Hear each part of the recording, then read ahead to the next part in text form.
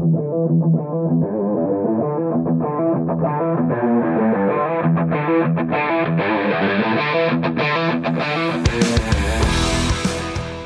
to the Automotive Diagnostic Podcast. We're going to explore ways to sharpen our diagnostic skills, find learning resources, and hear from experts in the automotive field. Hey, what's going on, automotive world? Welcome to another episode of the Automotive Diagnostic Podcast with me, Sean Tipping. It's just me today. You're stuck with me. But we're going to be covering an automotive sensor per request in the Facebook group, so I appreciate that.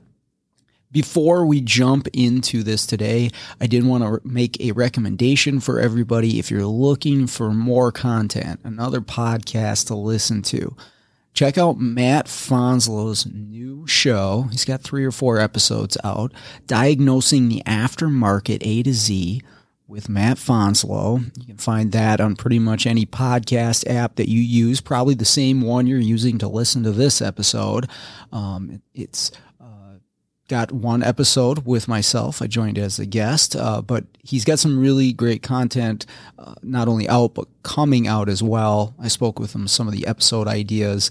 Obviously, super smart guy. You know, you all have listened to the podcast. You know that he's a very intelligent person, and I'm always interested to hear his thoughts. So we're going to get to be able to do that more often now with his own show. So I just want to make that recommendation to everybody to go check that out if you're looking for some more content. But with that out of the way, let's jump into today's episode. Today we're going to be covering an automotive sensor, again, per request on the Facebook group. So I appreciate that, number one. If you've got something you'd like to hear about, please let me know, and I'll do my best to either share my knowledge and experience, which I'm going to do today, or get somebody else on here that can help me out with it that's more of an expert than I am. One of the best things I've learned about doing this podcast is how many incredibly intelligent people are out there that are willing to share their knowledge. And, sometimes all you have to do is ask, and you can learn a lot if you're willing to ask and listen to some of these people. So I know you're out there if you're listening to this and I'm giving wrong information or incomplete information on something. Please feel free to reach out, and heck, I'll have you on the show and talk to you about it. I'm interested in that. I want to know that. But today I'm going to give you my best interpretation and understanding and experience of a wideband oxygen sensor. These are also known as air-fuel ratio sensors, 2 different names for the same component. They've been used for a long time. This isn't necessarily anything new. We go back to the 90s and we see them used in certain applications on Asian vehicles. But depending on the brands that you're familiar with, these actually might be fairly new. If you work on, I'm trying to think of an example here. Well, GM vehicles, for instance, it's not that they don't use these, but for a long time they didn't.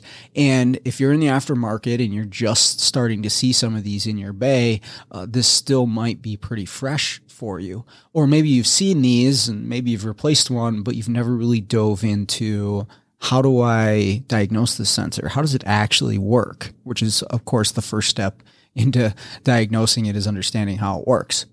Now, on that note of understanding how a wideband oxygen sensor works, I think it is imperative that you understand how a narrowband oxygen sensor works before you jump into the wideband. Okay. Now, I have a little bit of information there to help you if you're not totally familiar with how a narrowband oxygen sensor works. There's a lot of information out there, but I have an episode 33 with John Gillespie. He joined me to talk about the nuances and the details of how an oxygen sensor actually works, a narrowband. So check that out if you haven't already, give you a refresher and get you up to speed to jump into a wideband sensor.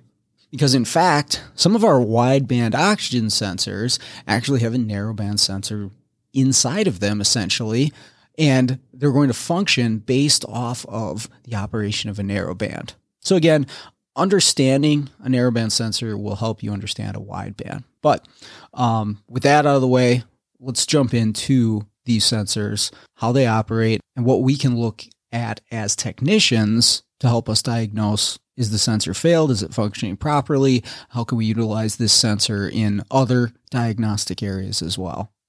So first things first, what's the difference between this and a narrowband oxygen sensor? Well, visually, there may not be a whole lot. You might not be able to tell this just by looking at the sensor. Of course, they're located in the same position, particularly upstream of the catalytic converter. I haven't personally seen a vehicle that had a downstream wideband. Not to say that they're not out there, they probably exist, but normally I see the widebands upstream of the converter and the narrow bands downstream of the catalytic converter, which again points out the fact that as technicians, we have to understand both sensors at the same time, essentially, because there are points where we're going to be comparing a narrowband to a wideband sensor. So you have to understand the difference in operation between the two. But going back to what I was making the point about is visually, you may not see a difference between these sensors. Now you could, if there's 5+ wires, it might be visually obvious that this is not a conventional narrowband sensor, but they may look identical. So in that case, you're going to be referring to either service information or some of the scan tool data that we're talking about. But how about operation? What's different about these two sensors, a narrowband and a wideband? Because essentially they're going to be doing the same thing. They're going to be measuring oxygen concentration in the exhaust, and in parentheses there, I could include when in the presence of combustible gases, but we are measuring oxygen content in the exhaust. And the reason that both sensors are going to be doing this is to determine the air-fuel ratio that happened inside the combustion chamber, right? We have oxygen and hydrocarbons entering that combustion chamber, and we're going to rearrange atoms, essentially. We're going to rip those hydrocarbons apart, oxidize them, turn it into water vapor, carbon dioxide. Maybe we have some stuff left over that we don't want, but maybe there's oxygen left over that didn't get used.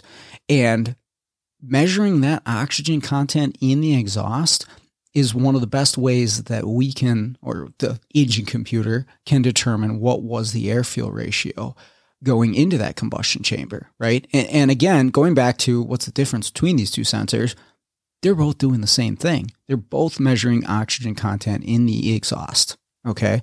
For that reason, to determine the air-fuel ratio of what happened in combustion. It's just that a wideband or an air-fuel ratio sensor, two different names, same component, so I may flip-flop on the names, but just get used to it, because if you work on multiple brands, you're going to see both those names and even more. Ford's is a universal exhaust gas sensor, something like that. They change it up depending on the brand, but again, same thing, wideband oxygen sensor. It's going to do it more accurately than a narrowband. It's going to be able to measure this more precisely within a larger range, hence the wideband, as compared to a narrowband sensor. And that's really the biggest difference between these two sensors, is that one is going to be more accurate at measuring that oxygen content in the exhaust than the other. So with this sensor, be it a narrowband or a wideband, what this is for the engine computer, and I think this is important to understand, this is the ECM, or the engine computer's way of checking its work as far as, did I add the correct amount of fuel? So think about this. Every other sensor under the hood or on the vehicle for the engine computer is there to tell the engine computer how much fuel to add based on the amount of air that's entering the engine, right? The amount of air that enters the engine, well, yeah, we can control it with an electric throttle and maybe some variable valve lift. It's much more difficult to control the amount of air that enters the cylinder. Really, we're just kind of measuring it and quantifying the air that's going in, and then we're going to match the fuel to it. That's the job of the engine computer. And it does this through the fuel injector, right? We have a electronically controlled fuel injector with hopefully a specific amount of pressure behind it, and the computer has a program designed to add a specific amount of fuel, a very precise amount of fuel via pulse width modulation to match to the air going in, right? So if we think about it as a math equation, we have X amount of air which is 21% oxygen. Now we're going to add X amount of fuel or hydrocarbons to that mixture to hopefully get the proper ratio. And all the other sensors are dedicated to figuring that out. Well, maybe I shouldn't say all, but as far as engine operation goes, right? Our fuel tank pressure sensor's not involved, but I don't want to get too far in the weeds here. But like our mass airflow sensor, our MAP sensor, our crankshaft sensor, our camshaft sensor, intake air temp sensor, coolant temp sensor, right? All of those are inputs to the ECM to tell it how much fuel to add. And then ECM is going to do that by spraying the injector for a certain amount of time. We're going to match the fuel to the air that entered the cylinder, hopefully. But after that, there's really nothing else except for our oxygen sensor. It's the only sensor after the fact, after combustion, that tells the ECM, how did I do? Did I add the correct amount of fuel? Did I add too little? Did I add too much? What happened after I sprayed that fuel? Because the ECM is essentially blind after that point. It's going to spray that fuel, and hopefully it turned out right, but maybe it didn't. There's so many factors that can affect that. I'm not even going to go into all that right now. I'm sure you're aware of many of them, but this oxygen sensor or wideband oxygen sensor is there to let the ECM know how it did. It's there to check its work as far as adding fuel for combustion. That's the purpose of this sensor. And again, the reason of a wideband sensor is to do that more accurately, to do that within a wider range, to be more precise for the ECM. And it all comes down to emissions, right? It all comes down to what's coming out of the tailpipe and how much fuel is being consumed by that engine. I mean, we could run an engine without an oxygen sensor. And we do, cold start. If we go to narrowband stuff during hard acceleration, we're going to not even observe the O2 sensor. There's plenty of times. I think I've told this story on the podcast before, but I had an old Ram Charger that was from Mexico. We put an engine in it, and this guy came back saying his fuel economy was garbage. Well, hey, dude, it's an old Ram Charger. What do you expect? Well, we looked into it a little bit more. This thing didn't even have an oxygen sensor. However it was constructed or wherever it was constructed in Mexico, they had just spliced in the signal wire for the O2 into a 5-volt reference, and it defaulted to open loop all the time. Well, I mean, in all reality, this thing ran great, but he was right. It got garbage fuel economy, even considering that it was an old 318. But we actually added on an oxygen sensor. We cut a hole in the exhaust. We welded on threads. We inserted the oxygen sensor, wired it up to the ECM, and the ECM, surprisingly enough, came to life as far as that circuit went, started observing the O2 sensor voltage and went into closed loop, right? And what I'm getting at there is the engine computer can run without one of these things, but if we're trying to obtain the best emissions, the best fuel economy, this is there to correct the work of the PCM. Say, hey, you didn't quite add enough fuel here. Or, whoa, you're adding way too much fuel here. Let's adjust via fuel trims, okay? And again, backing up because I'm kind of going off into theory on engine operation, both these sensors are doing that. It's just one does it better than the other. That's the biggest difference between these two. And if we want to get more technical about the details there, a narrowband sensor can't really tell the ECM how rich or how lean its mixture was. And I may say rich or lean exhaust gases, and I realize that's not necessarily the case. It's all about O2 concentration, but understand what I'm trying to say there. It can tell if the exhaust gas that it's measuring is rich, or is it lean, or is it stoic, but that's pretty much it. It's kind of like a rich, lean switch more than it is a true sensor that can detect within a range. And again, I understand that there's a voltage range from 0.1 to 0.9 of a narrowband, but either less or more voltage doesn't correlate to a specific air-fuel ratio. Whereas in a wideband sensor or an air-fuel ratio sensor can actually precisely measure what was the air-fuel ratio going into that combustion chamber based off of what's in the exhaust. It can give the ECM an exact number. Again, within a range. It has its limits, but it's wider, of course, wideband oxygen sensor. It is wider than our narrowband sensor. Okay, this is the way I like to think of fuel control compared to these two sensors. And I'll be honest here, I got this analogy from a training event a long time ago, and I wish that I would have written down who this was from so that I could give them credit, and I honestly don't remember. And I was writing this down in my notes for this show, and I'm like, boy, I'd really love to give credit to the trainer that laid out this analogy for me. So if it's you, if you happen to be listening, or if you've been to a training event and you heard somebody say this, please let me know, because I'd love to give credit to this, because this is a great analogy. Really helps you think about how these sensors operate. But anyways, I'm going to get into it here. Think about walking down a long hallway, okay? And your goal is to get to the end of the hallway. Okay, very easy.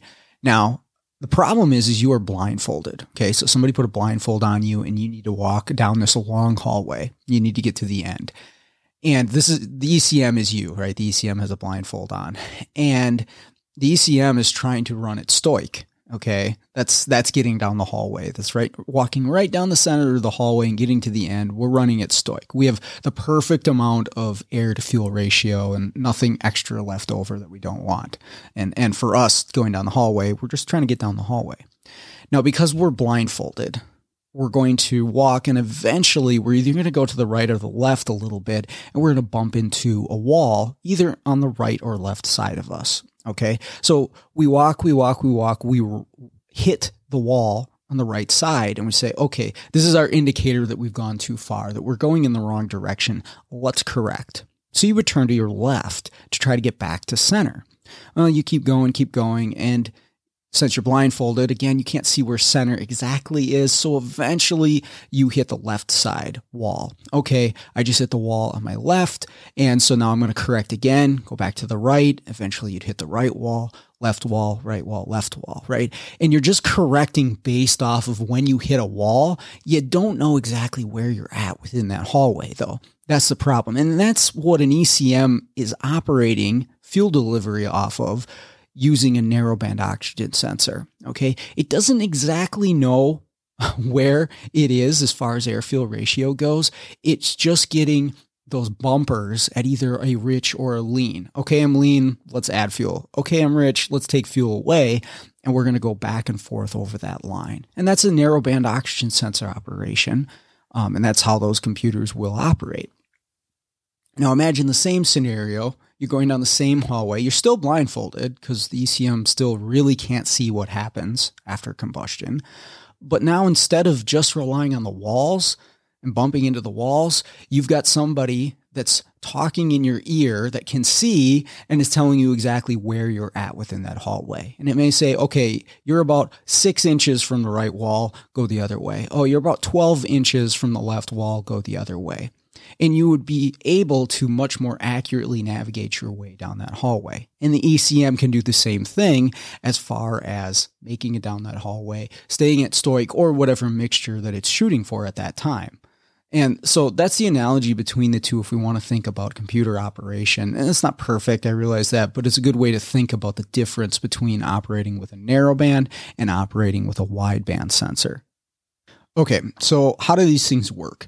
Now, I do want to make it clear that there are 4-wire versions and there are 5+ wire versions, meaning it can have 5 or more wires coming out of the sensor. And the 4-wire style do operate slightly different if you get down to the intricate details as the 5+ wires. But when we're looking at scan tool data and we're trying to understand these sensors, they're going to be similar enough in operation that we don't need to worry about the construction of the sensor. Now, if you're interested in this, there is a difference, and I'm going to provide some YouTube links in the show notes for this episode if you want to look into more detail on the difference between these two. Okay, but for audio only, when I have to describe this sensor with no pictures, it's going to be much easier if we just kind of consider these the same, even though there is some differences. So just want to make that clear. But we're going to dive into this as wideband sensors are the same because it will be easier to describe when there's no pictures and you just have to picture this in your head. So here's what I want you to do to try to understand how a wideband sensor works. Again, with no pictures, so we'll see how this goes. Maybe it'll go terribly. I don't know. Imagine in your head you have a narrowband oxygen sensor, and this is where it requires an understanding of a narrowband.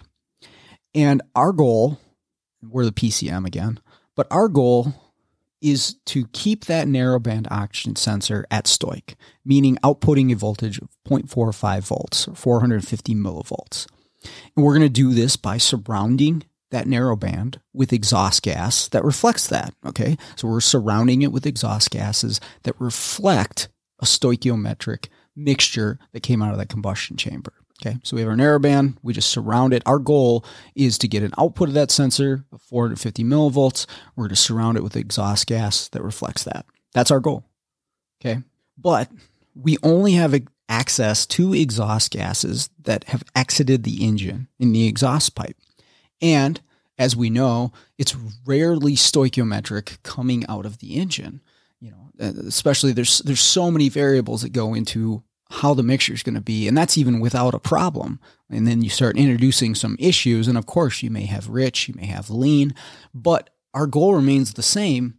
Our little narrow band that we have in this isolated chamber, we can surround it with exhaust gas, but we only have access to the exhaust gases that came out of the engine. But we still have to make that stoichiometric. So how are we going to do this? So what we're going to do is we have our narrowband with its little chamber surrounded by exhaust gas that we've filled with exhaust gas coming out of the engine.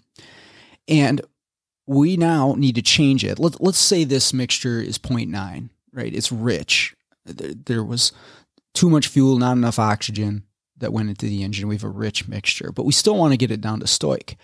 We would actually pump some oxygen into that chamber around our narrowband from the exhaust. Now you might say, well, it's rich. How do we get exhaust? There's still some in there. But we would pump oxygen in until that number drops down to 0.45. Or let's say our number was lean. It was 0.1 volts or 100 millivolts, indicating a lean mixture came through that engine. In that case, we would pump oxygen out of our little chamber and then back into the exhaust. And that would bring that voltage up to 0.45. Now, if it's at 0.45, we don't do anything. We don't pump anything. We just leave it be and we're happy. All right.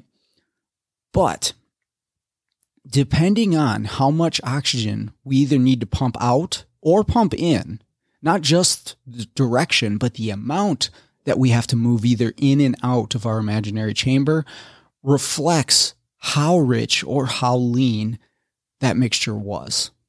And that's our goal. That's the PCM's goal too of one of these sensors. We're keeping a narrowband happy at 0.45, and the amount of work that it takes to do that equals the air-fuel mixture that came out of that engine. Okay, so that's my best way to describe it with no pictures.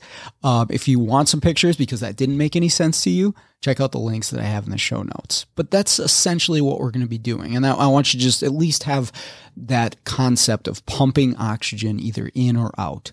And the amount of oxygen being pumped in or out is what determines how rich or how lean that exhaust was, or how rich or how lean combustion was.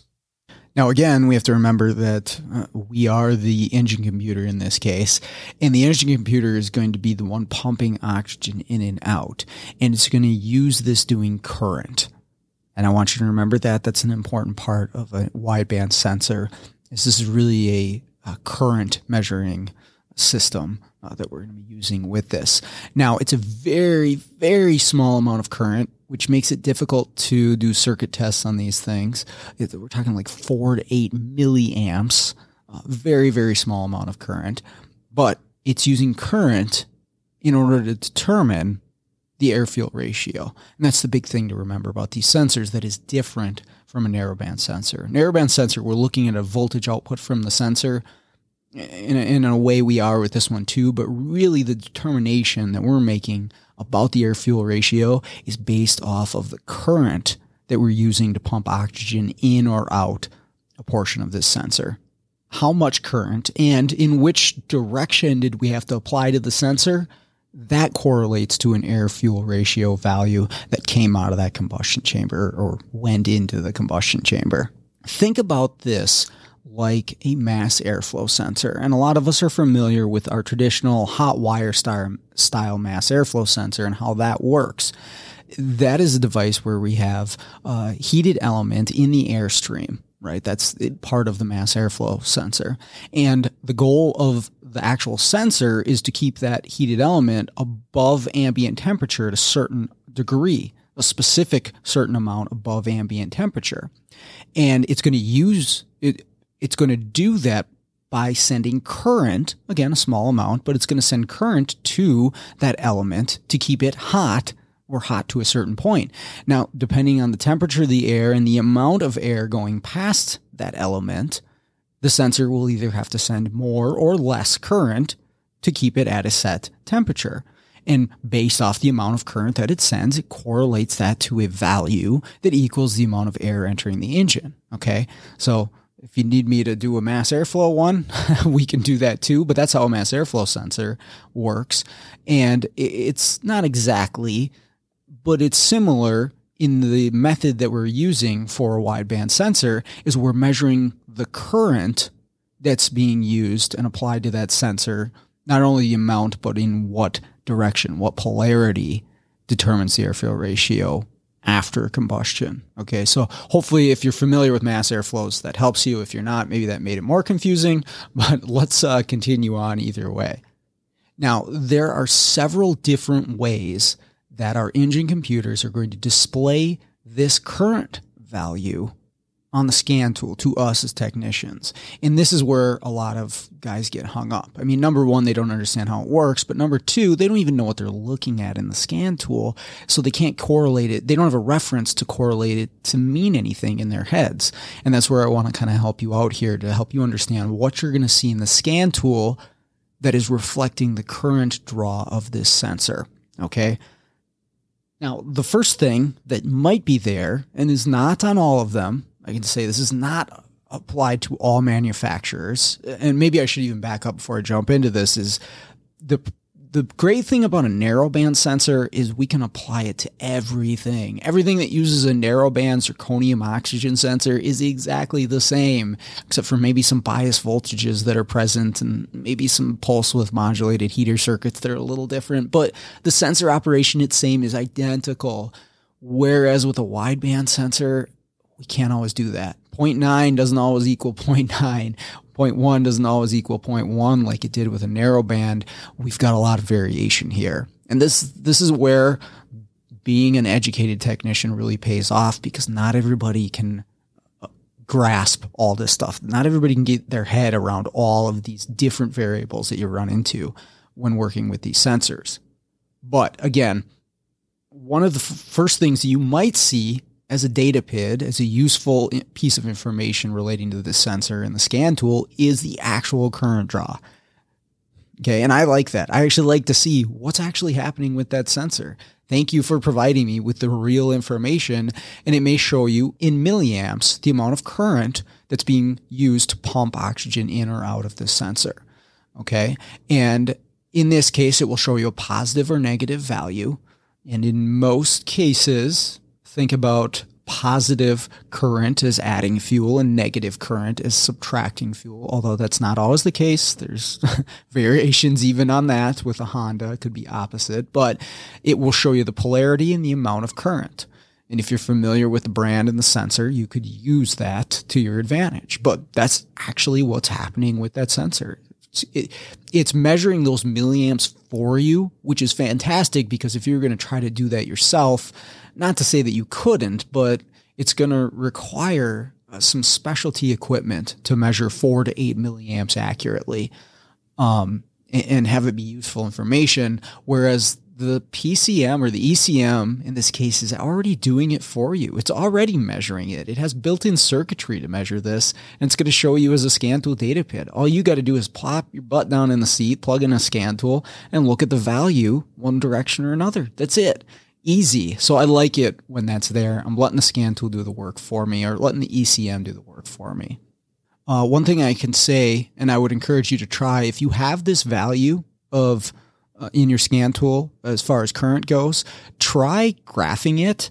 I've tried graphing this on some vehicles, and I could actually see what appears to be the same waveform as a traditional narrowband sensor, meaning that it switches rapidly between rich and lean and rich and lean and rich and lean just over stoichiometric or just over zero current. Because remember, zero current would be perfect. That's what we want. We don't want to have to pump oxygen in or out. We want it at stoic, so zero is good. Zero is stoic, but it will go above and below at a steady RPM. And my guess is to feed the catalytic converter. I could be wrong on that because I'm kind of just speculating, but that would be my guess as to why it mimics that. But give it a try. Try graphing that voltage on a normal running vehicle and see what you see. Okay, so that's our first data pit. Our second data pit that you might see in addition or separate from this is a voltage. And I want you to be really careful with this one. This one's probably the trickiest one. Not that it's not usable, but you have to understand what it is. If you see a voltage data pit, and of course, these can range anywhere from 1 to 4 volts for different manufacturers. It's whatever voltage that manufacturer decided to use for this. It doesn't have to be a specific amount, like a narrowband, 0.1 to 0.9. That's not the case here. We could have 1 volt, we could have 2 volt, we could have 2.2, we could have 3.3, 3, 4 volts, whatever the manufacturer wanted to use. That's what could be there in the scan tool. Now, if that's not confusing enough, you have to figure out what the range is for the one you're working on. It's not necessarily a real voltage number, meaning that if you were to measure the circuit, you may not be able to correlate that voltage PID to anything that you see on the actual physical circuit of the sensor. Maybe something similar on the pumping circuit, but as it changes in your scan tool, it won't change on the circuit. So what is this? Why is this even in the scan tool? How is it even helpful to us? Well, they put this voltage data pit in here. Let's just go with 2 volts. I'm just going to pick a number. And remember, it can be different, but let's pick 2 volts from this sensor.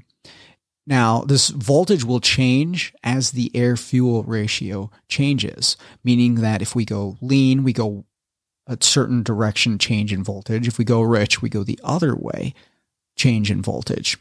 Okay, so what this is reflecting, what this computer-generated voltage number is reflecting, is the current flow of the sensor.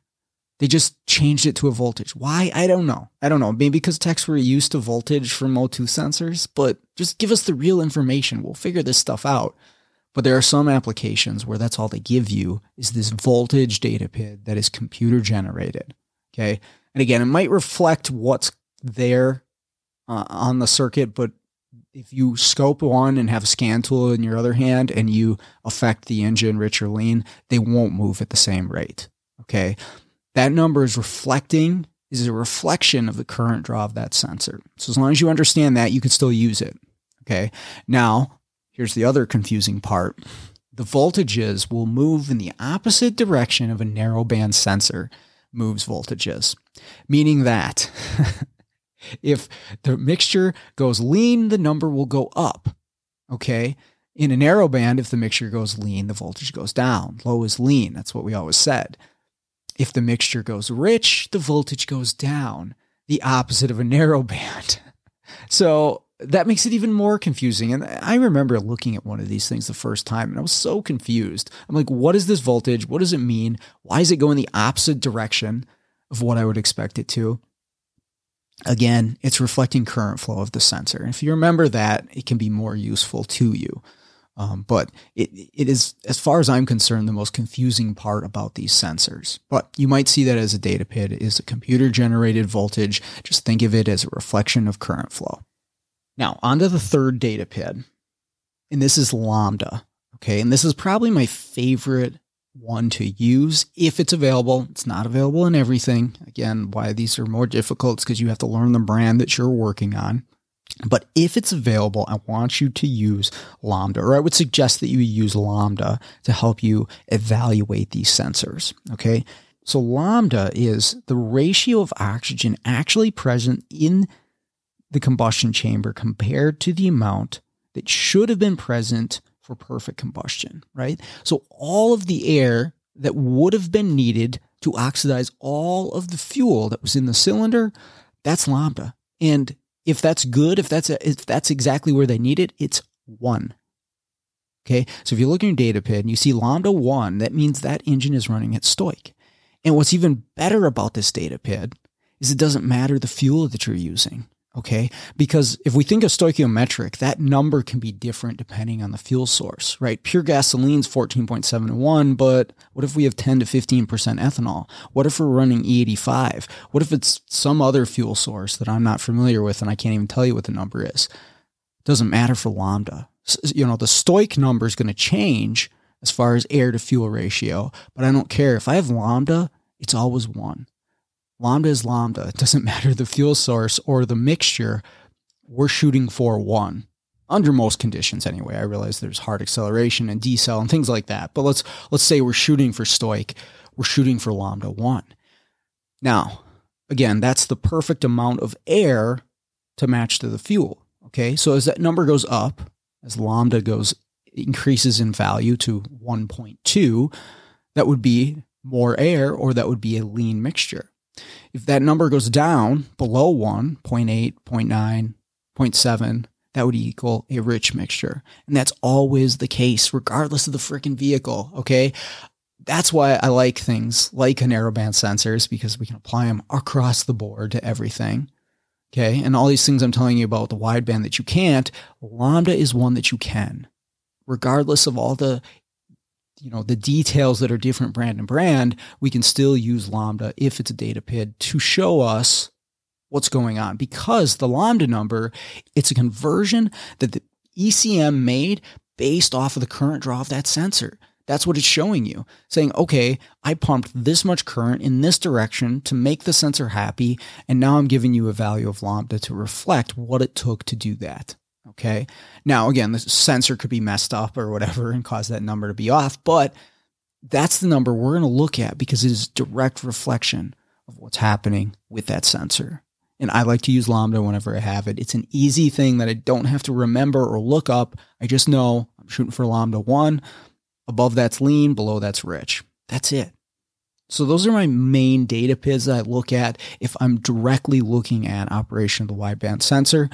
Don't forget, of course, you have fuel trims. You can use those exactly the same as our narrowband sensor. Remember, the driver of fuel trims is our oxygen or wideband sensor. That's still the case here. So positive, adding fuel to correct for a lean condition, negative, taking fuel away to correct for a rich condition, all driven off of what's happening with that sensor. Okay, so we can still use fuel trims, and I still do. I love fuel trims.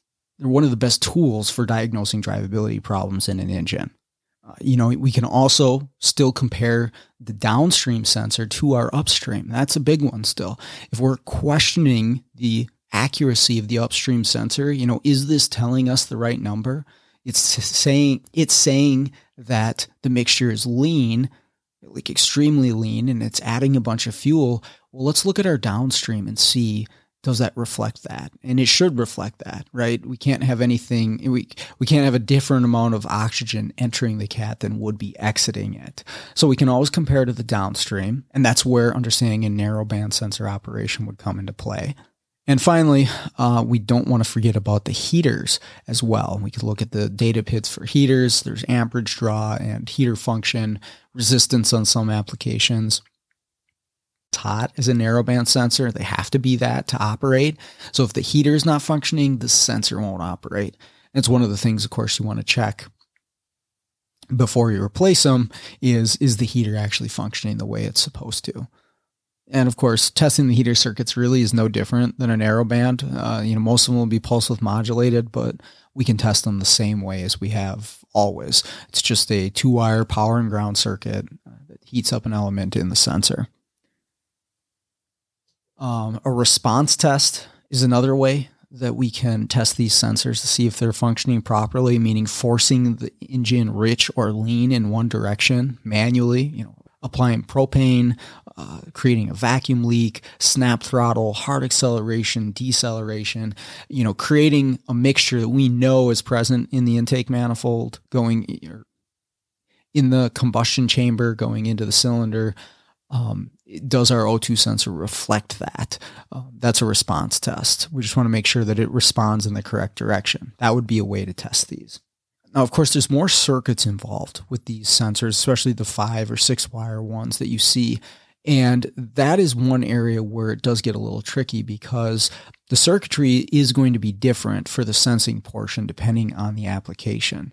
So I can't give you details on circuit testing here. What I can tell you is that the ones that I have dealt with, I've gone through the DTC lists and they have a lot of different circuit-specific codes for these sensors.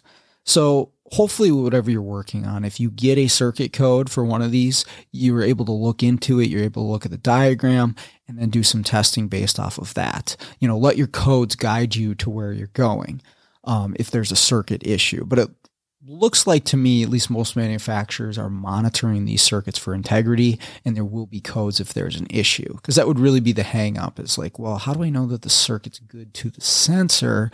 You're going to be relying on the internal circuitry of the ECM in a lot of cases. Not to say that you couldn't figure out how to do a circuit test, but I can say that I haven't had to do any just yet. So maybe I haven't run into one that's had that issue yet, but most of the time it either ends up being a sensor issue or potentially some sort of engine air-fuel ratio problem that's causing codes. But that is pretty much all that I've got for wideband oxygen sensors. And there's probably more to it than that, but that's everything that I think that you need to know to go out there and start looking at these things and understanding them. But if you have any more questions, please let me know. Or if you know more about this and you know something that I left out of this, please reach out to me. I'd really appreciate it. But other than that, I just want to thank everybody for listening, everybody for reaching out to me that has reached out to me. Really appreciate it. So with that said, let's all get out there, start fixing the world one car at a time.